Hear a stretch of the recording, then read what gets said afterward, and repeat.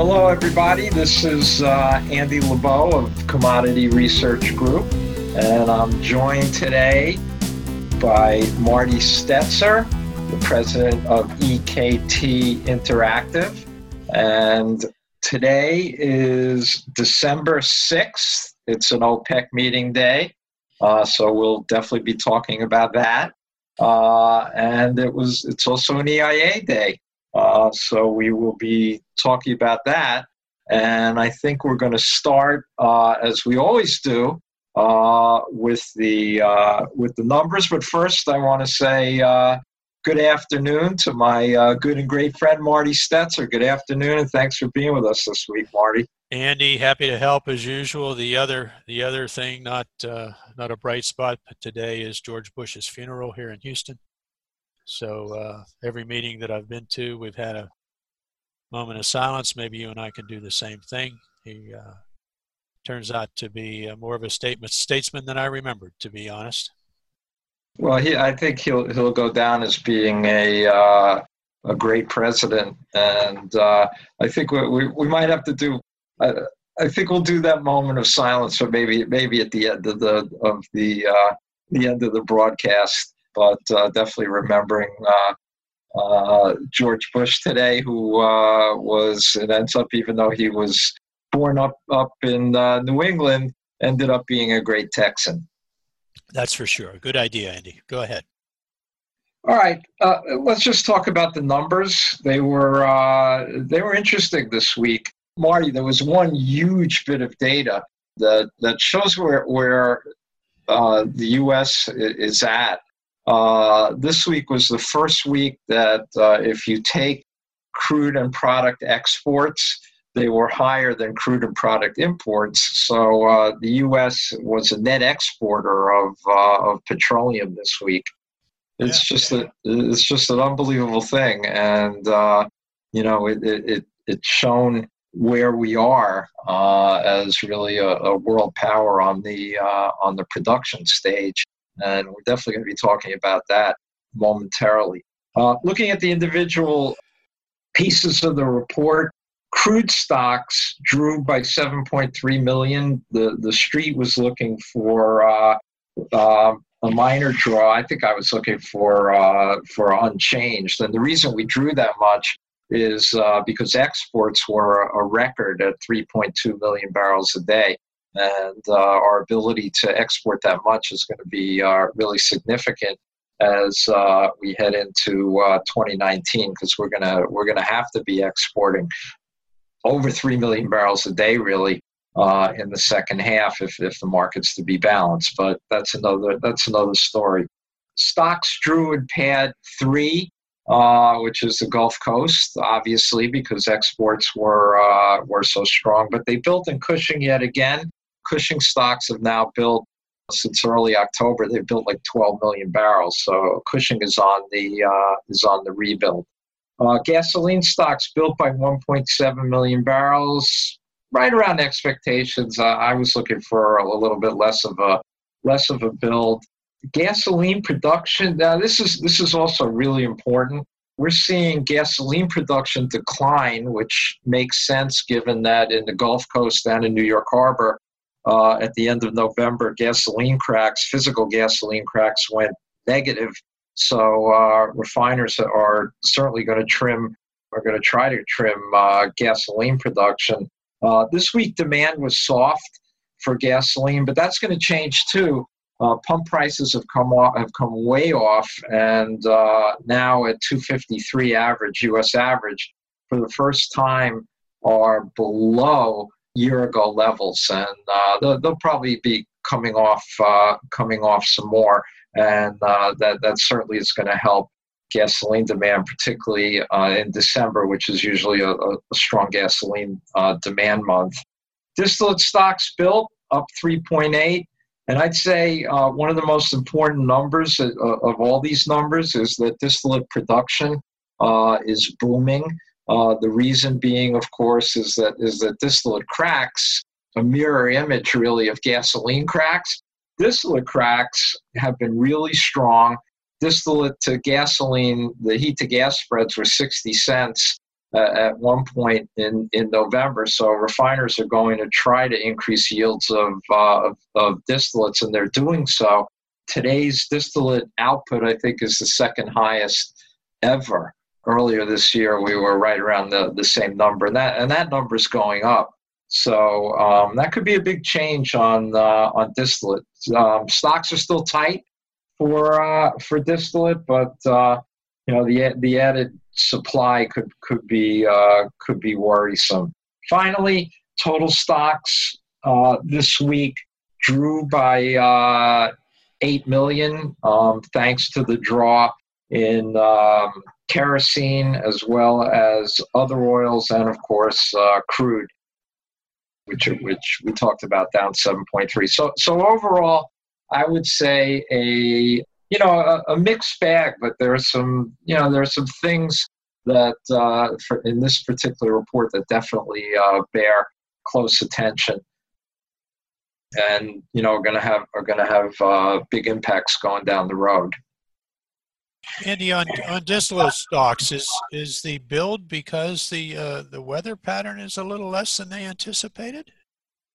I don't think so. I mean, it's been it's cold. No, I don't think so. I mean, it's been we're heading into a colder than normal period here up in the Northeast, and we did have a few mild days early. I think the real reason, there's two real reasons. One is distillate production. Two, the imports into New York Harbor. The imports into the Northeast have really spiked. This last week they were over 300,000 barrels a day. That's a huge number. And the arbitrage, the HOGO, between New York and London is like the highest since February. So we're attracting a lot of barrels here up into the Northeast. So I think that's probably the reason. Just economics, not the weather. I think it's just economics. I think certainly PADD 1 inventories are low, even with this build this week, and we are a little vulnerable up here if we do get if we do get any really frigid weather coming in here through the end of December or into January. Right now we're looking, it's going to be colder than normal, but I wouldn't call it frigid. Good, thanks for that. Well, I guess the big, certainly these numbers are, people will be looking at them. The market did rally after that crude draw. But, Marty, there's no doubt that the OPEC meeting is the big, is certainly the big story in oil markets. And as we sit here today on December 6th, OPEC says they have a production cut. They, however, have to consult with the non-OPEC producers, namely Russia, and we'll probably know a little bit more. We'll know a little bit more tomorrow, no doubt, after the Saudis and Russians meet. That explains something, Andy. I was talking to you a little bit about the rig count, U.S. rig count. The Texas rig count, it hasn't seen much of a drop. It's still like 18% over this time last year, around 530 rigs.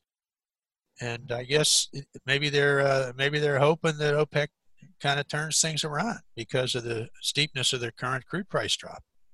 Yeah, I think the market's come off so fast. It was in early October we were $75, so we're now $50. So we've come off what is that, 33% in just 8 weeks.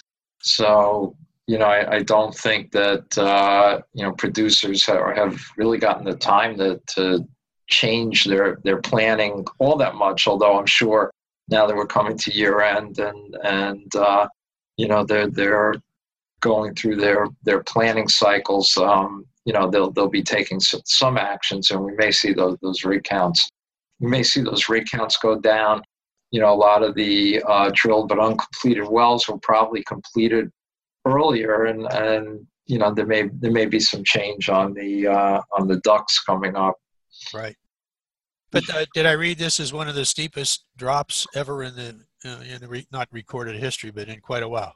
It's definitely, yeah, we've had declines like this, maybe not as fast or as swift, but certainly, in 08, 09, we had a fairly dramatic decline from the hundreds down into the 20s, and just a couple of years ago, we had a big decline after that December 14th OPEC meeting, also into the 20s. I think we forget that in 2016 the market got down to we were in the 20s. Right. So, we've certainly, things get these cycles that they become quicker and quicker. Exactly. Yeah, exactly. So back to the meeting. Any more conjectures or things that you're hearing about? I think that there's certainly been a lot of conjecture in the press on what the cuts are going to be, and what this cut means this, and this cut means that. And there's some talk about 1 million barrels to 1.3 million, and if it's 1 million, that's not enough. I don't really I don't put a lot of stock into that. I think we have to see what actually happens, because the Saudis are going to cut. They may not say exactly how much they're going to cut. They've already talked about 500,000 barrel a day cut for December, after they increased to over 11 million barrels a day. I think they'll be back to 10.6 for December. Then we'll see what happens for where they go for the first quarter. We do know for sure that Venezuelan production is going to go down. They're declining by 30 to 50,000 barrels a day each month. So I think that we'll see them decline.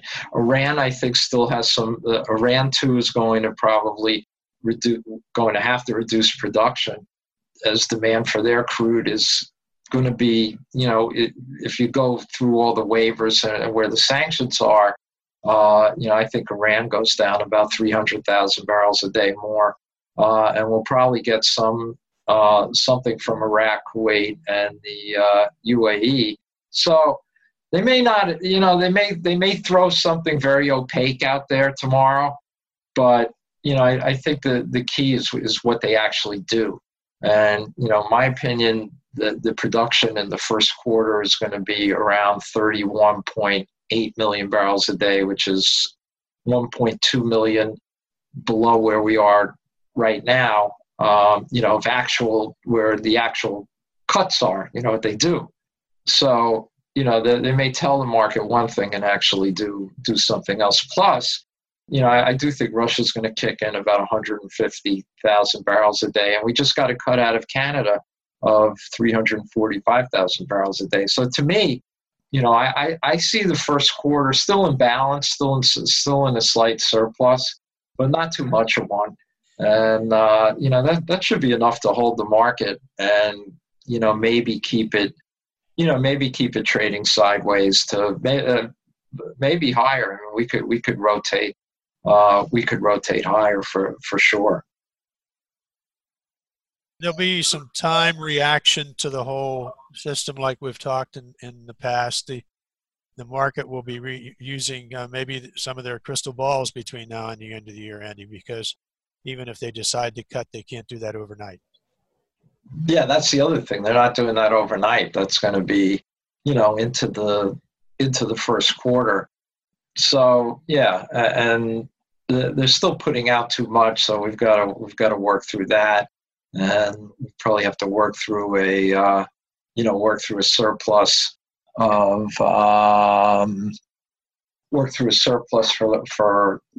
for early next year. But I think the market should hold together. Marty, one of the wild, somebody was asking me when I was down in Houston last week. What are the wild cards? Always a great question, right? What are the wild cards? It's usually what you least expect it, you know. But in this market, there's plenty of wild cards. You know, there's wild cards all over the place. You know, whether it's the political, what's happening politically with Trump and the Saudis, what the Russians are doing, whether or not Nigeria or Libya can continue to provide the same amount of supply that they've been able to provide in the over the second half of this year. You know what the waiver situation ends up in May. I mean, there's still, and of course, where demand goes. You know, is demand going to be as weak as some people think it's? You know, is demand going to be weak? Some people believe, because of the trade problem. So all kinds of things going on. Exactly, like the games you play late at night, 7-card stud, Right. 2s, 3s, and 2 black 4s are wild, and nothing's really wild but the dealer, right?